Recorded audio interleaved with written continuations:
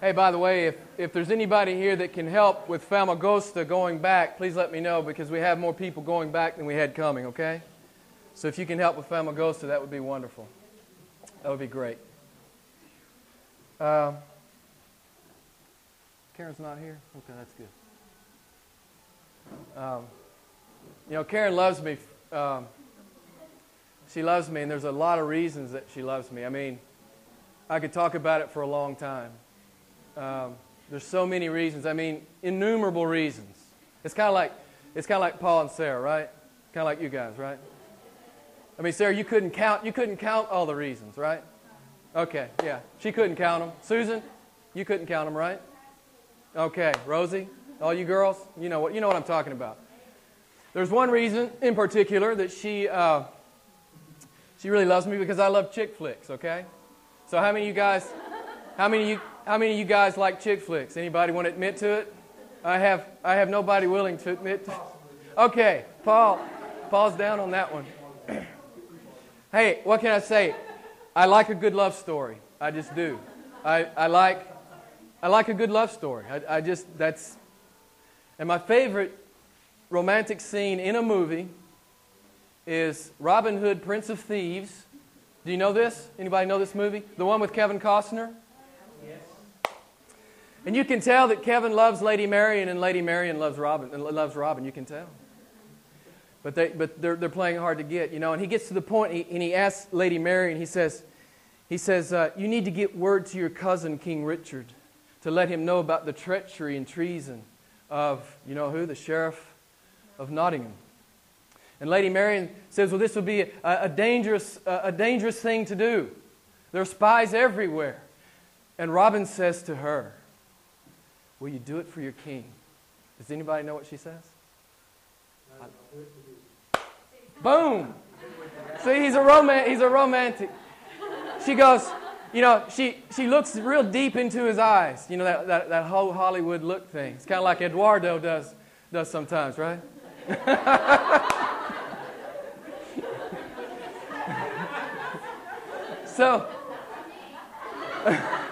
And so she gives him that look, and she goes, no. And like Paul says, she goes, but I'll do it for you.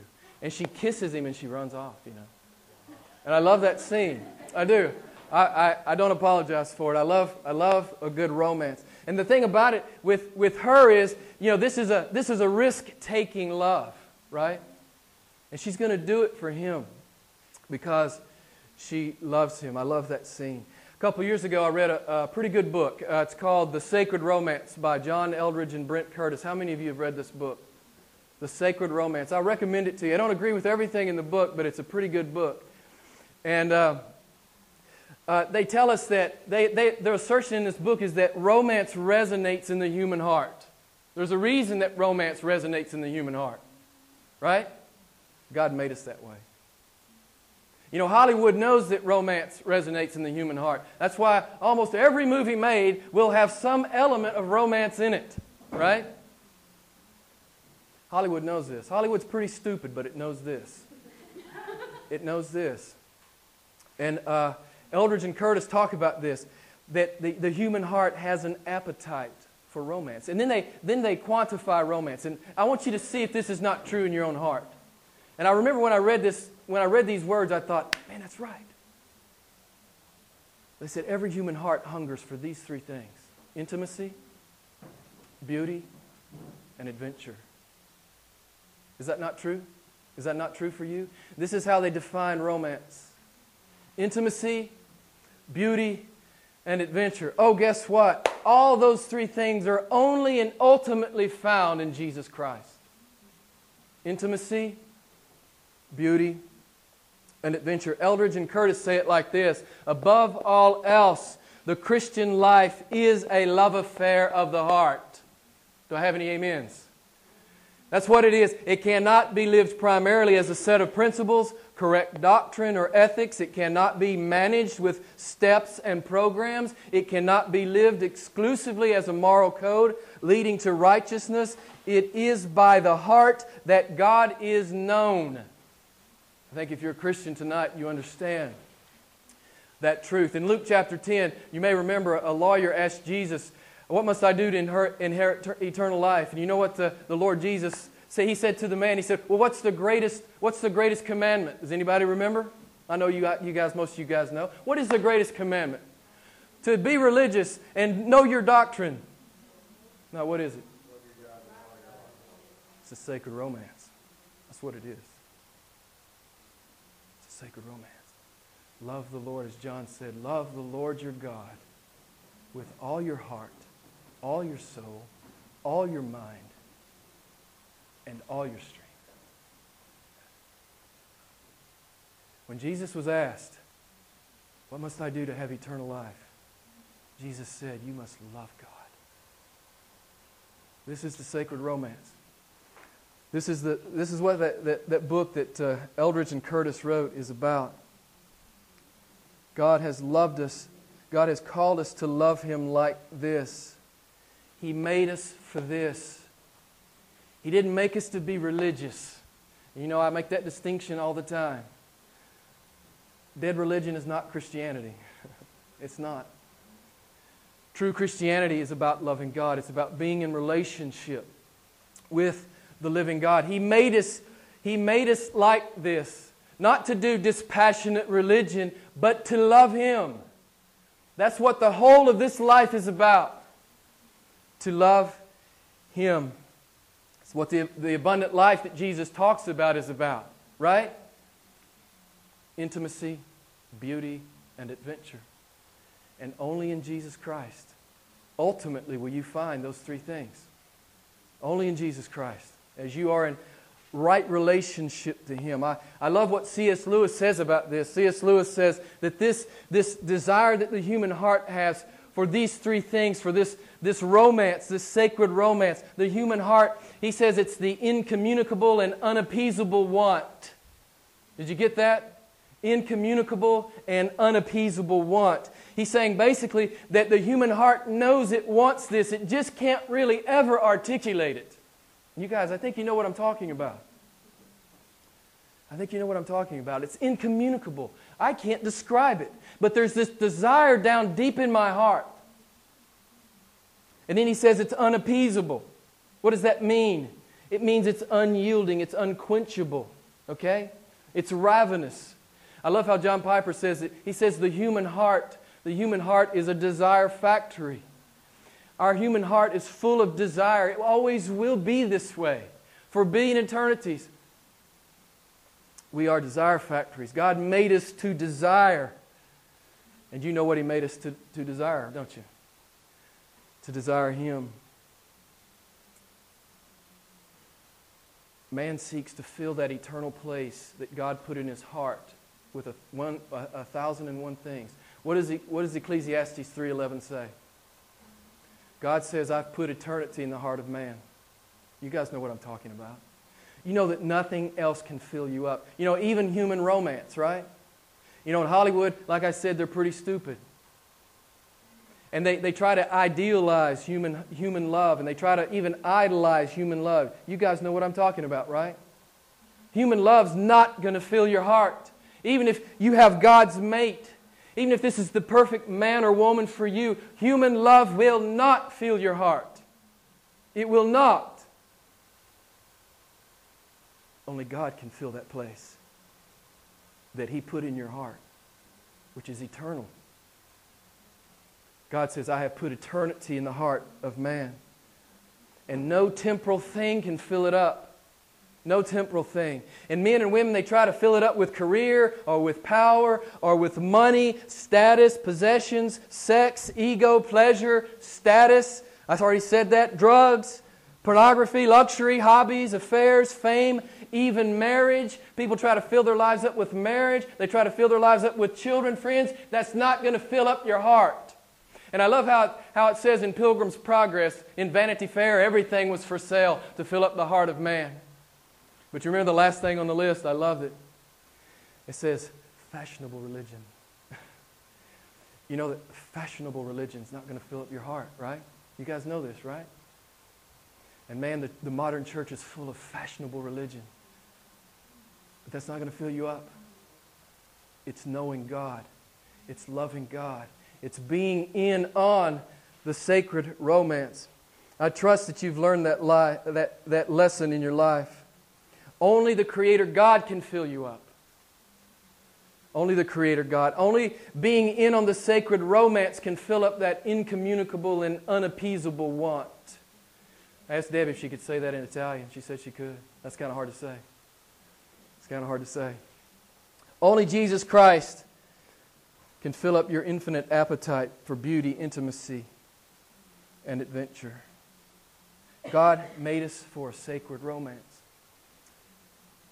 And that's what biblical Christianity looks like. That's what it looks like. I want to make one more comment and then I'll get to the text. What does Jesus say about those who, quote unquote, love Him lukewarmly? What does Jesus say about that? Does He have anything to say about lukewarm affections? He hates it. It has nothing to do with biblical Christianity. Lukewarm affections for God it's the antithesis of biblical Christianity. What does the Lord God say to His people in Isaiah 29? He says, "This people honor me with their lips, but what? They've removed their hearts from me." And God hates that. It's an insult to Him. He's the greatest lover in the cosmos, and it's an insult to Him to come to Him with lukewarm affections. And God hates it. He tells us several times throughout the Bible that He hates it. Heartless, passionless, dutiful, lukewarm Christianity is not Christianity at all. This is the message of the Bible. Eldridge and Curtis are right. Above all else, the Christian life is a love affair. It is a love affair. And I know that was an extensive introduction. I laid all that groundwork because I want you to understand. I want you to understand you cannot do what God is going to command you to do tonight. You can't do it unless you're loving Him. Unless you're in on the sacred romance. Being in on the sacred romance will enable you to do what He's going to command you to do tonight. If you don't know Him, if you don't love Him, if you're not in relationship with Jesus Christ, you have no hope of doing what He commands you to do tonight. Absolutely no hope. A merely religious person cannot do this. Can't do it. They can't even really conceive of it. They can parrot it. They can say that's good doctrine. They can amen it. But they don't have a clue how to do it. You have to be in relationship with the Lord Jesus to be able to do what He commands us to do. So John tells us again today, we saw it a couple of months ago when we covered, I think it was back in John chapter 2. We already hit one sermon on this in John. And he talked about that we must love the brethren. And he's going to say to us again tonight. And I'm going to pull every verse from 1 John that has anything to do with loving the brethren. I'm going to pull it into this sermon, okay? There's quite a bit said. 50 times the word love is used in this little book, this 5-chapter book. 50 times. 50 times. So I thought it seemed wise to me to take all that John says about loving the brethren and pulling it up into one sermon, and that's what I'm going to do tonight. Okay? Because John writes in a spiral. He hits his main point, and then he goes on to something else. He comes back to his main point, then he comes back to, and he revisits his main point. This is how he writes. So he keeps talking about loving the brethren. The night before the cross, Jesus washed the disciples' feet, and he dismissed Judas, and then he turned and he said to him, he said to him, "I have a new commandment for you." Does anybody know what the new commandment is? That you would love the brethren, even as I have loved you. Why is this a new commandment? We know what the Old Testament law said. The Old Testament law said you're supposed to love your neighbor as yourself. This is a whole lot different than that. This is infinitely above that. This is you should love the brethren. You should love your fellow believers like I love you.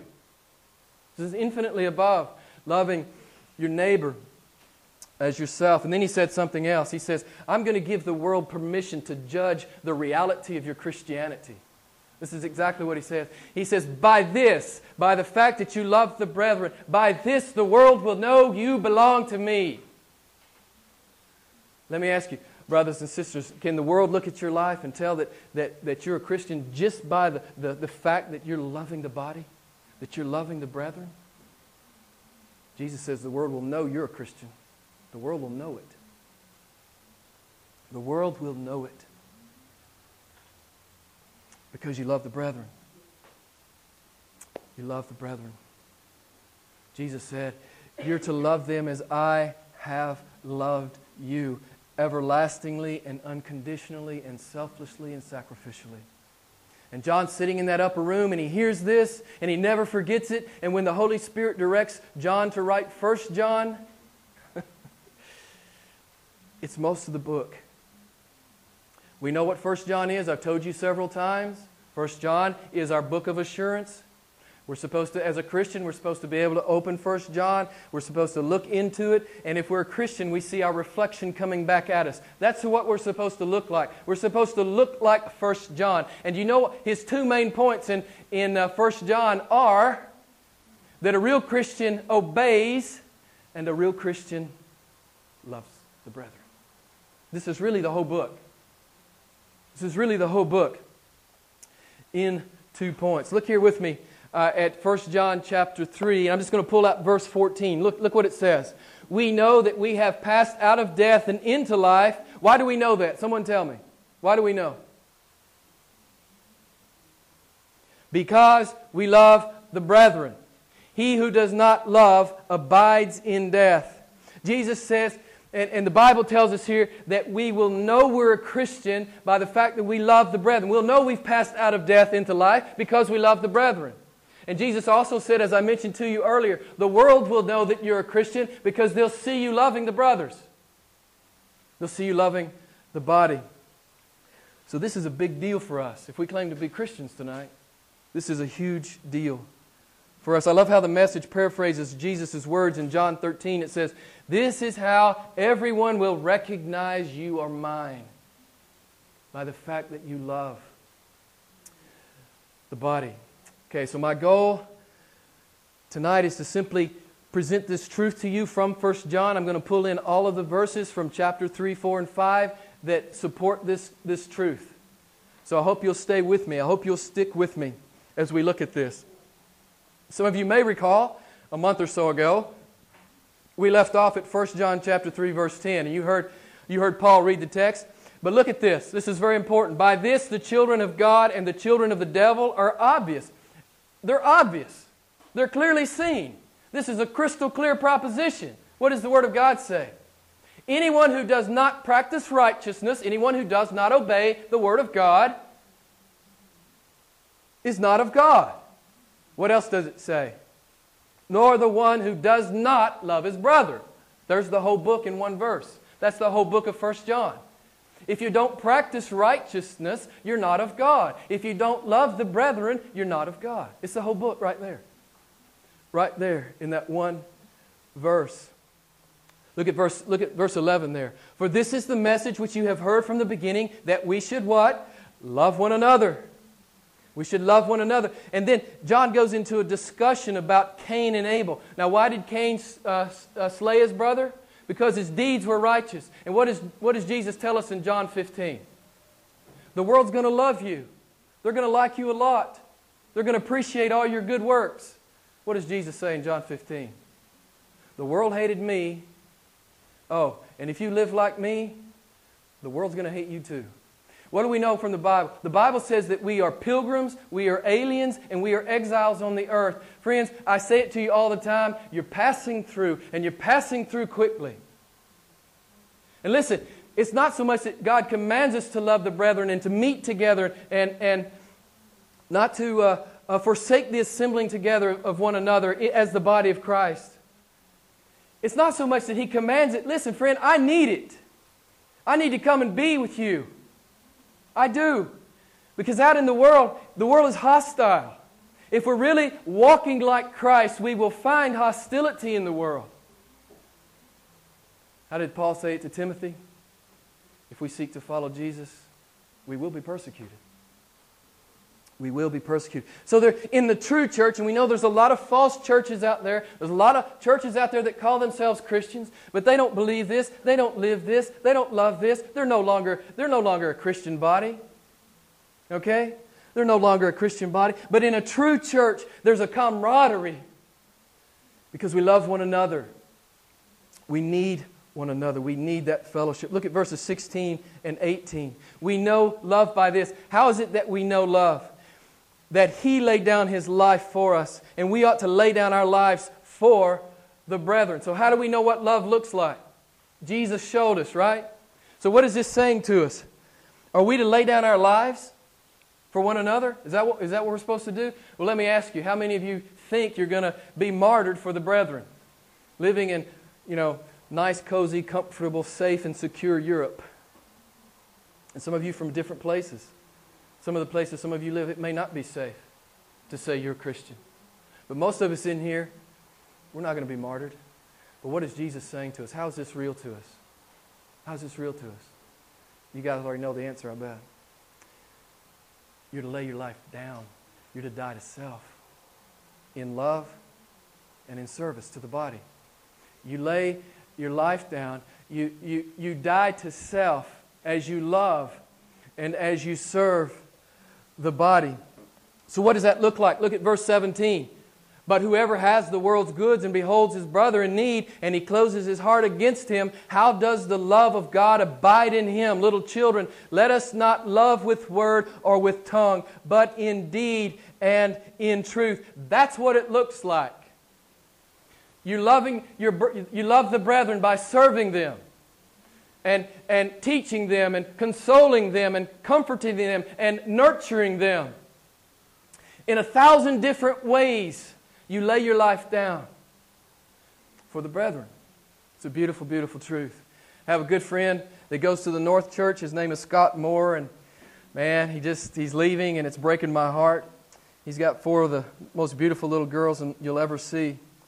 And the church just seemed a little empty today because the little girls weren't running around. But he has something he likes to say. He says it to me a lot. He says, talk is cheap.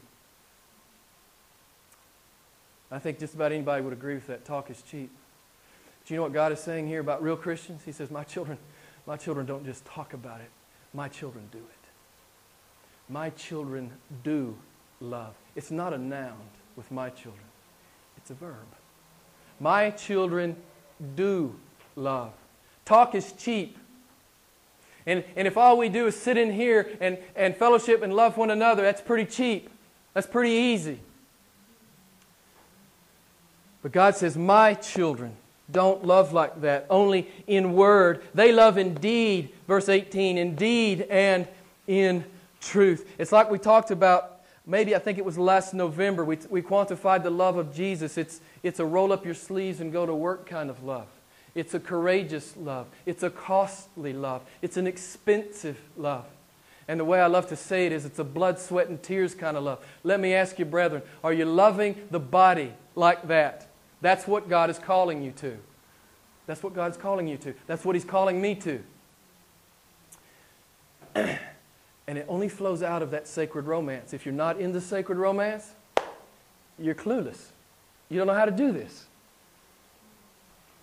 But if you're loving God, you're in that relationship with Christ, you're knowing Him and loving Him, He will teach you how to love the body as He loves the body. Our catchphrase for this exposition of 1 John has been name brand Christianity. Friends, this is name brand Christianity.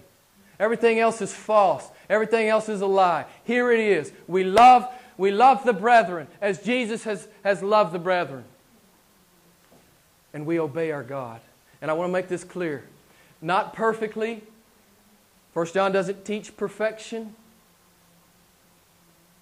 But it's the driving motivation of our heart to obey the Lord. So for the balance of the message, I'm just going to pull in all of the verses that buttress this truth through the balance of John chapter 3, 4, and 5. Won't take very long. I want you to remember, the ground of loving like this is knowing God. He is the origin of it. And I want you to hear it in the Bible. I want you to hear what the Bible says. Where does this kind of love come from? It only comes from God. Look at 1 John chapter 3, verse 23. Look there with me if you would. Hope you'll follow along with me as I look at these last 4 or 5 verses. Verse 23 of chapter 3. And this is His commandment, that we believe in the name of His Son, Jesus Christ, and love one another just as He has commanded us. In my view, it's almost as if one is tantamount to the other. If we're truly believing, then we'll truly be loving. It's almost like there's a synonymous aspect here. If we're truly believing that Jesus Christ is our Lord and our God, we will truly be loving. Do you see it? Do you see it there in the verse? And again, our ground is what God is doing. It's what He's done in our hearts. Look with me, if you would, at 1 John chapter 4, verse 7. Chapter 4, verse 7. Beloved, let us love one another, for love is from where? Where do we get this love from? It's from God. We can't love like this. As I said at the outset, we can't begin to love as God is commanding us to love, unless we're in that sacred romance. Beloved, this love comes from God, and everyone who loves is born of God and knows God. I told the morning congregation, you know, humans can love in kind of a maudlin, sentimental, syrupy, kind of insincere way. You know, Adam mentioned to it how fickle human love can be. You know, one minute it's there, one minute they love me, the next minute they don't and they're gone. But God's love is completely alien to that. God's love is eternal and it's infinite. And the only way we can learn to really love completely, as God calls us to love, is if we're in on that sacred romance. Look at verse 8, chapter 4. The one who does not love does not know God, for God is love. If you're not loving the brethren, you're not of God. There it is. That's it. I don't know how John could make it any simpler for us. Look at chapter 4, verse 11. Beloved, if God so loved us, we ought also to love one another. Verse 12. No one has beheld God at any time. If we love one another, God abides in us. Do you see it? Do you see that you have to be in on the sacred romance? There has to be this abiding, God in you, you in God. It's the only way you can obey this command. It's the only way you can truly love the brethren. God abides in us, and His love is what? Oh, if we do what He says, it's perfected in us. As we obey and as we love the brethren, it's perfected in us. I love that. That's powerful. Look at verse 16. And we have come to know and have believed the love which God has for us. God is love, and the one who abides, there it is again. Only out of the sacred romance flows this kind of love. The one who abides in love abides in God, and God abides in him. Look at verse 19 to 21. We love because He first loved us. Again, God is the origin. God is the root. God is the source. Verse 20. If someone says, I love God, and hates his brother, he's a liar. For the one who does not love his brother whom he has seen cannot love God whom he has not seen. Verse 21. And this commandment we have from Him, that the one who loves God should love his brother also. How many ways can John say it? Let me ask you, friend, are you convinced? Are you convinced, and will you live it? Will you live it? Don't claim to be a Christian if you're not ready to love the brethren. Don't even claim it. You'll bring dishonor. You'll bring dishonor to the gospel and to the name of Jesus Christ. Jesus says, the world will know your mind because you love each other sacrificially, just like I've loved you. Man, this is a powerful and a lofty admonition and exhortation. I got so convicted sitting behind my desk this week studying this text. Maybe you guys are loving perfectly like you should, but I've got a lot to learn about loving as Jesus has called me to love. But friends, you know what God knows? God knows when you love like this, He'll fill your heart up. God knows what's going to make you happy. And when you give yourself, and when you love sacrificially, God will fill your heart up. God will make your heart explode. If you'll obey in this, if you'll love like He's called you to love. You know, God says to say that you're a Christian and you not love the brethren, this is an oxymoron. It's just false Christianity. It's false. It's false. Let me finish up here. Let me finish up. Look at chapter 5, verse 1 and 2. Whoever believes that Jesus is the Christ is born of God. There it is again. And whoever loves the Father He naturally loves the child born of Him. There it is. It's tantamount. Believing is tantamount to loving. There it is. Right there. It's almost synonymous. Truly believing will mean truly loving the body. And verse 2 of chapter 5. By this we know that we love the children of God when we love God and observe His commandments. Friends, if you're not loving the brethren as God has called you to love the brethren, I want to say this to you and I want you to hear me. You're not loving God as you've been called to love God. Because the one will flow out of the other. Only to the proportion and to the degree that your relationship with God is healthy, will your relationship to the body be healthy. That's what the Word of God says. One is tantamount to the other. So I want to give you a challenge. It's a challenge I've given to you before. It's a challenge that I could probably give you every week, and it wouldn't be too often. But I want to challenge you to a random act of love in the body of Christ. Okay? A random act of love in the body of Christ. Maybe something expensive, something courageous, something selfless, something sacrificial, something that maybe takes a little courage, something that takes maybe a little personal investment on your part. But just a radical act of love in the body. I want to challenge you. I want to challenge you tonight. You know, I was telling Karen this morning, we were talking about this. You know, we have all these spiritual disciplines, right? We read the Bible, we study the Bible, we meditate on the Bible, we memorize the Bible, we worship together, we give our money, we fast, we pray. We have all of these disciplines. But what I want to encourage you to do is to make sure you're incorporating loving the brethren as one of your disciplines. Listen, friend, you know this is the truth. Some people are easier to love than others. Sometimes we need to be intentional about this. Sometimes we have to just write it down on our calendar, and I'm going to love them today. I don't feel it so much, but I know it will please the Father. And He'll fill my heart up. And it will build up the body. Listen, friends, when we love like this, it pleases the Father. And it builds up. It builds up the body. So, listen, I want you to expend energy on this. I want you to be creative about this. Be deliberate about this. I told the morning congregation, be sneaky if you have to, man. Sneak up on yourself if you have to. If it takes that to love the body, love the body. Love the body.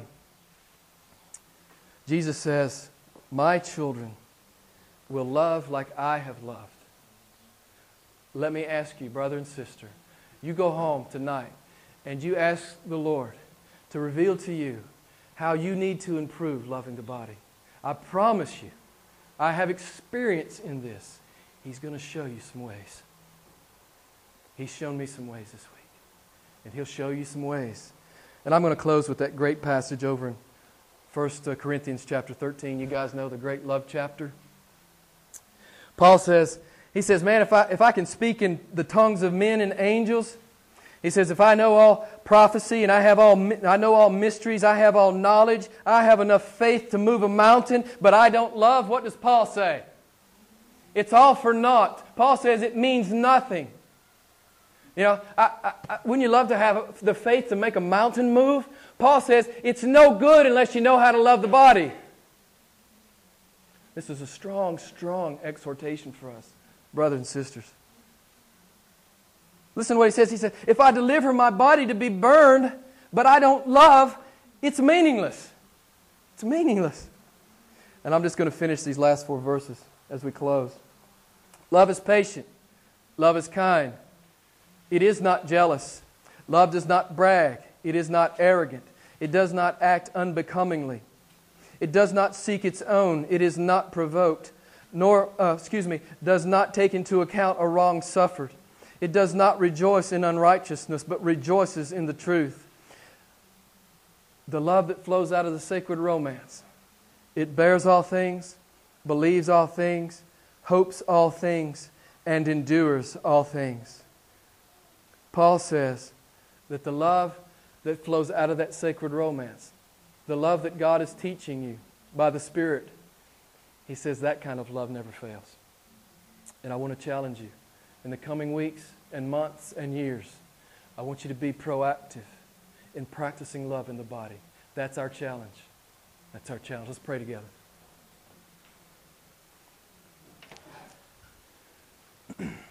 Beautiful Father, we thank you for this great text. Lord, we know we can't do this. We can't do this apart from you, apart from what you're doing in us, apart from the fact that you're changing us. You're teaching us how to love like this. We praise you, great God. Forgive us where we have not been diligent in this way. You are calling us to love the brethren in a sacrificial way.